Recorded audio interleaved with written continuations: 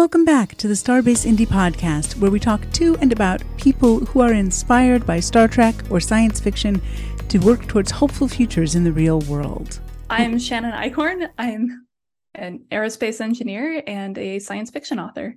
So your undergraduate degree is aerospace and mechanical engineering. Your graduate degree is in fine arts, focused on popular fiction. So how do those kind of fit together for you? So I had been writing science fiction. I'd been writing fan fiction throughout high school. And I knew that I wanted to keep writing science fiction. And my parents were like, well, actually, you also need to feed yourself and you're not going to be able to live on a writing salary right out of high school. And I was like, what? Reality? That's terrible. So I was looking at majors where I could tie it back into science fiction. And I was like, oh, if I study aerospace, then I can write better sci-fi. And I told myself that, and then I actually studied it. And then I don't write hard sci-fi. And I don't want to write hard sci-fi. That's not what I read. That's not what I want to write. That's not the stories that I tell. But it gave me this systematic way of thinking, to the point where my classmates were describing my world building as firm. And I've gotten a lot of good feedback on my world building from the first novel after publication.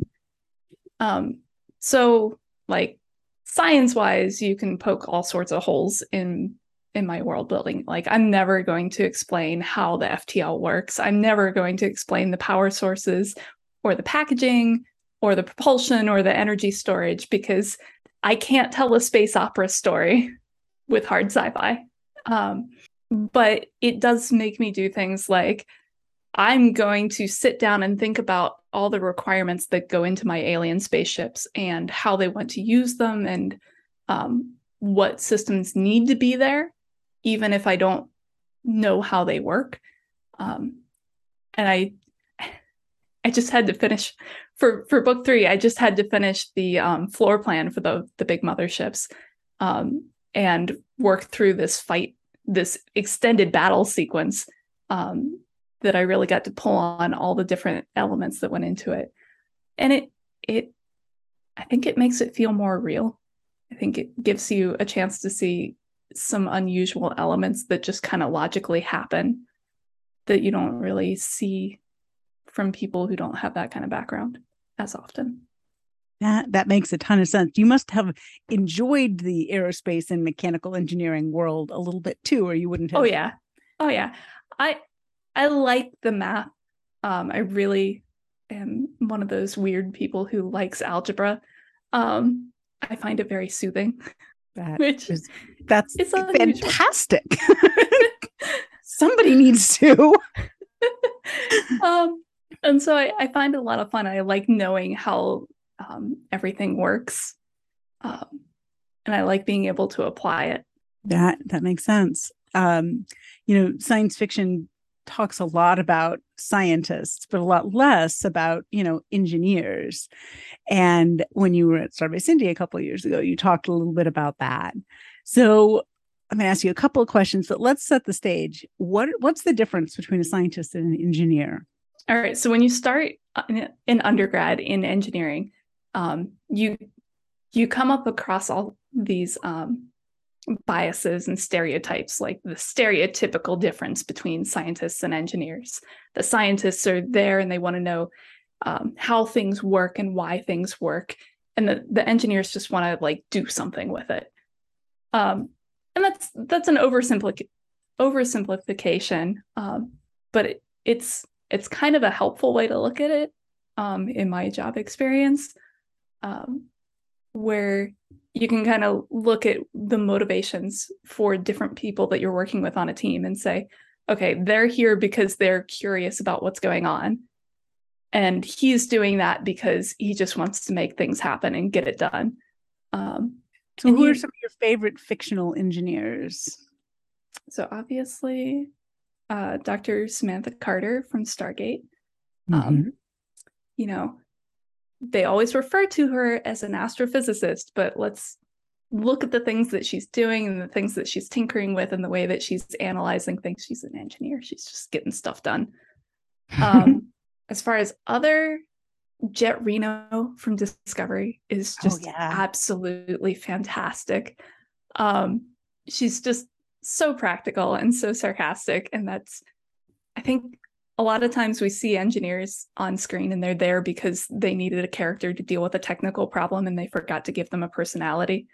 And she's like the antithesis of that. It's wonderful. Absolutely. Yeah. And then Go ahead. one more favorite, because I had to like go and like look at my bookshelves because you asked this question and I was like, engineers in books? I've read engineers in books. I must have. And I found one example that I like. And that's Tinker from Wen Spencer's Tinker series, which is actually urban fantasy. But she's this junkyard owner. Pittsburgh is cut off from Earth on an elf world, and she has to like manage all the materials that are already made and like reuse them, repurpose them. And she digs into the theory of how magic and technology interact, but she is there to make things happen. So, what are the things people get wrong when they think about engineers? What are some of the misconceptions? So a lot of times people think about engineers and they're like, you have to be good at math. You have to, be like Shannon and be obsessed with algebra.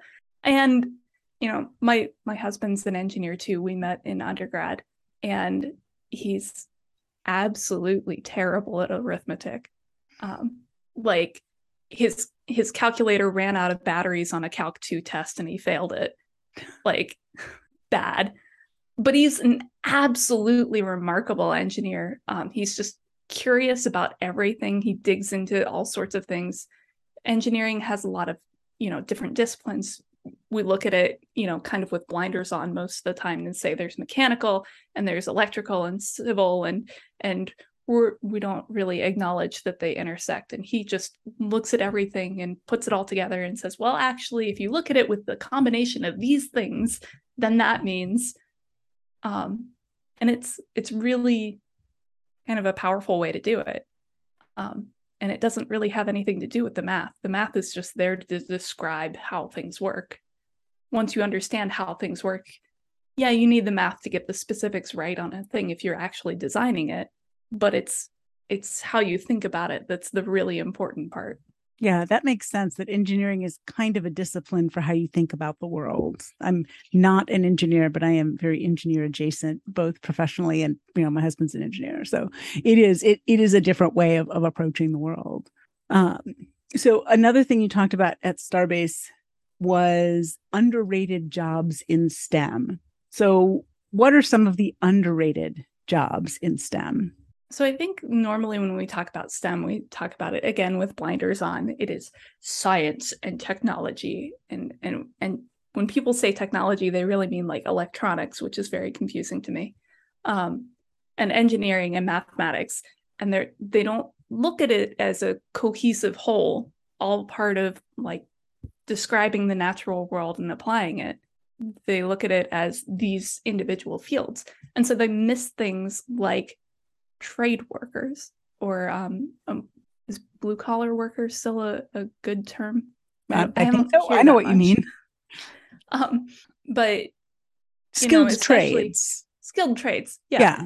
And especially in research fields, where you're looking at machinists and fabricators and mechanical and electronics technicians, like they're very much on the like hands-on getting it done side of things, but they're also amassing really unique knowledge when they do that for these cutting edge research fields and systems. And so, for example, if you're looking at, a researcher designs a new type of material and let's give them extra credit, the researcher makes it too. In order to do anything useful with that material, he hands it off to, say, a machinist. And the machinist has this brand new material that isn't going to work the same way that any other material works on his machines. He doesn't know the feeds and the speeds that he needs to interact with. And he has to like learn that and learn how to work with the material. What can you weld it? Can you wire EDM it? There's all sorts of specialized knowledge that gets developed in those traits that I think really qualifies them as being considered part of STEM. And often is overlooked and underpraised. Yeah, I would agree. A lot of the things that people uh, think of as unskilled is these days is incredibly skilled labor, Right?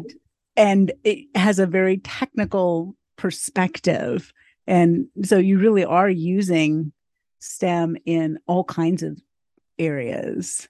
So another thing that you talked about is being a woman in STEM, and we kind of hear a lot about this being an ongoing challenge. So what impact has it had for you?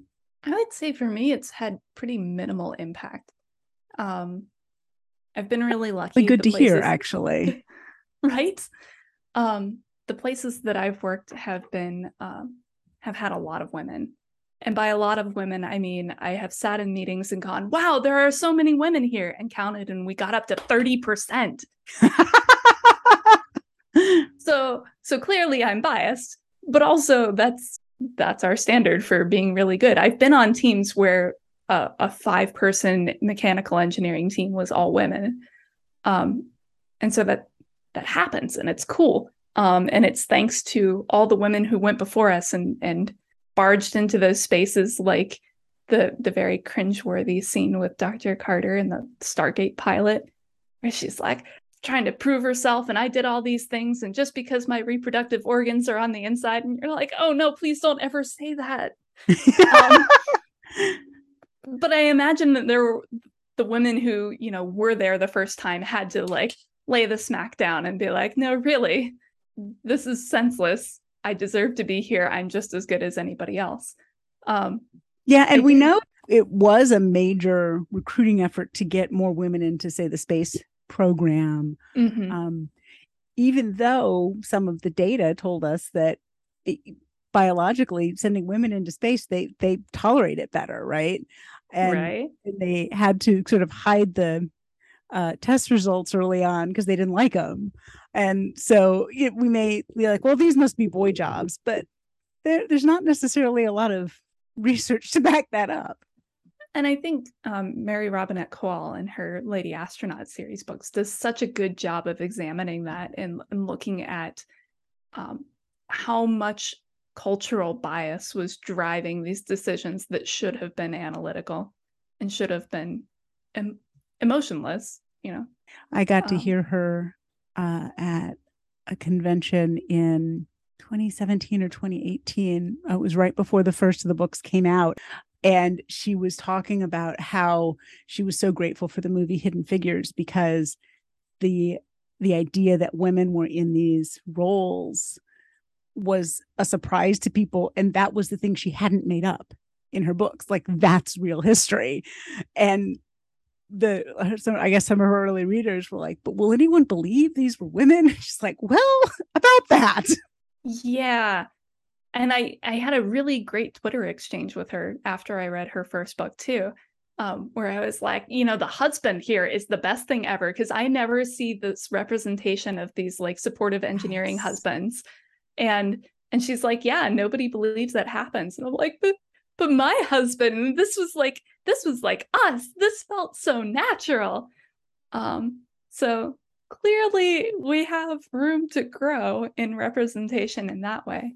Absolutely. That was a good day for you. See your face, you're all excited. I would be too. I mean, I was excited, but also I think at that point she had already helped me launch my book, and I'd already talked to her a couple times. So it wasn't very out of the blue. Okay, that's fair. Still, I think it's cool. It is really cool. She's so cool. In your bio, it talks about Samantha Carter being your role model. So in addition to following her footsteps, studying aerospace and mechanical engineering, how did her character influence you? I have a hard time looking back and picking out the ways apart from everything else, because I think I first saw Stargate at like 8 or 9 years old. Okay, fair. And then I got back into it in 8th grade. And I was lucky enough to grow up with a mom who was already in STEM. So it's hard to like pick out like where did I get certain things. But I think Samantha Carter was such a good example of this badass woman who is allowed to be compassionate and emotional and also emotionally strong. And the more I think about it, the more I realize, gee, that's not all that common. And I just kind of like took it as a baseline, like, of course everybody is like this. Um, and so I think that was a really good example, and one that I try to emulate, in as much as I'm not a fighter and I'm never going to be. Not everyone should be a fighter. We need other character classes in the world. Right. So, what other fictional characters have had a big influence on you? I get a lot of Dune quotes running through my mind, but it's not really particular characters. The best place for water is in your body. The litany against fear. The first character who came to my mind was Ukiah Oregon from Wen Spencer's Alien Taste. He's that same in the context of Own Voices conversations. I'm not sure I can really recommend the book, even though it's absolutely one of my favorites. But he is this very young private investigator trying to figure out what in the world is going on with his life. And just the whole story speaks of different kinds of love. He's got his first girlfriend, he's got his father figure, he's got his moms and his little sister. And it's just, he's the cinnamon roll of a character. And again, a really good example. And, taking some time to look back at it, a good way to buck gender norms. So I think, I got to grow up. I read that like halfway through high school, and really got this kind of foundational sense of like, boys can be gentle too. That's a useful thing to know. Right. So I saw a blog post where you talked about movies that you liked, and you mentioned The Arrival, but you said you had some bones to pick with it. So I'm just very curious, because I love that movie. Not that I think it's perfect, but I was just curious what you were thinking. It is an absolutely gorgeous movie. And it's a very interesting story and an interesting concept, but operational security. You have one instant when somebody has access to phones, when I've never been in the military. I don't have close family members in the military, but even I have places where I'm not allowed to take my cell phone. And that is definitely one of those places where whoever is in charge wants to be in control of the message coming out of that situation. Why do these guys, I don't even entirely remember what happens. There's these guys, and they're like kind of watching what happens, and they're disagreeing with it, and they pick up the phone and call somebody, and it ruins everything. Like, why do they have access to phones? This is such a like basic element of security, when everything else was so carefully put together. It's funny where the blind spots are. And everybody has blind spots. Mm-hmm. Like, I mean, I know I do. You can't help it. You can get beta readers, but your beta readers have blind spots. And, if they're people that they probably correlate. And to some degree, some plot elements require some things that wouldn't happen. Right. Sometimes to tell the story, you just got to shift reality a little bit. Let's talk about your book. Talk about your characters and the themes that you explore. I think your series is the Project Black Book. Black Book. I write about body-possessing aliens, flying saucers, and underfunded secret government projects. And that is my pitch for the series. And I didn't realize when I embarked on that writing about body-possessing aliens and writing about this 14-year-old girl who gets kidnapped and gets put in this position where she's either going to get an alien put in her that completely takes over her, or an alien in her that takes over her only part of the time, or just flat out gets killed. I didn't realize I'd be writing about consent. But I had, that blind spot, and one of my critique partners pointed it out and was like, yeah, there's some parallels here. And I was like, that's not the story I wanted to tell. Apparently it was the story that wanted to be told through you, perhaps. I still struggle with this, obviously, because I don't want to write about assault, and I don't want to write about the terrible things that our society just agrees to let happen. I wanted to write about that close relationship afterwards between the host and the symbiont, and how much they can support each other and be there for each other and be the kind of partners that can make up for each other's gaps. But as I keep writing about new host symbiont pairs, I keep running into, how does this relationship start in a way that isn't squick? Book 2 is pretty squick. Book 2 is a lot darker. It's still getting revised, and so I don't have a practiced pitch for it, but I usually talk about it in terms of, book 1 is a host and a symbiont who are well matched to each other, but meet in terrible circumstances. And book 2 is a host and a symbiont that aren't well matched to each other at all initially, and meet in better circumstances. Because the more I talk to people, I've been writing, body possessing aliens since 8th grade. I am unnaturally comfortable with this prospect. And it turns out that a lot of people aren't. And a lot of people will fact check me and go, your entire readership will tell you that you need a good reason for this host to get a symbiont. And I'm like, but it's fun. And they're like, no, bodily autonomy matters. I imagine this is one of those issues that in popular culture is looked at very differently now than it was looked at when you were in 8th grade. It feels like cultural awareness about consent has had something of a moment the last several years, half a decade or so. I feel like I wasn't very aware enough before to notice that it was lacking. But I also feel like, I struggle with this on the individual character scale. But it works really, really well on the macro what is the war about scale. It's easy to say, these guys are the good guys because at least they ask. And that's really a low bar. But it's an important one.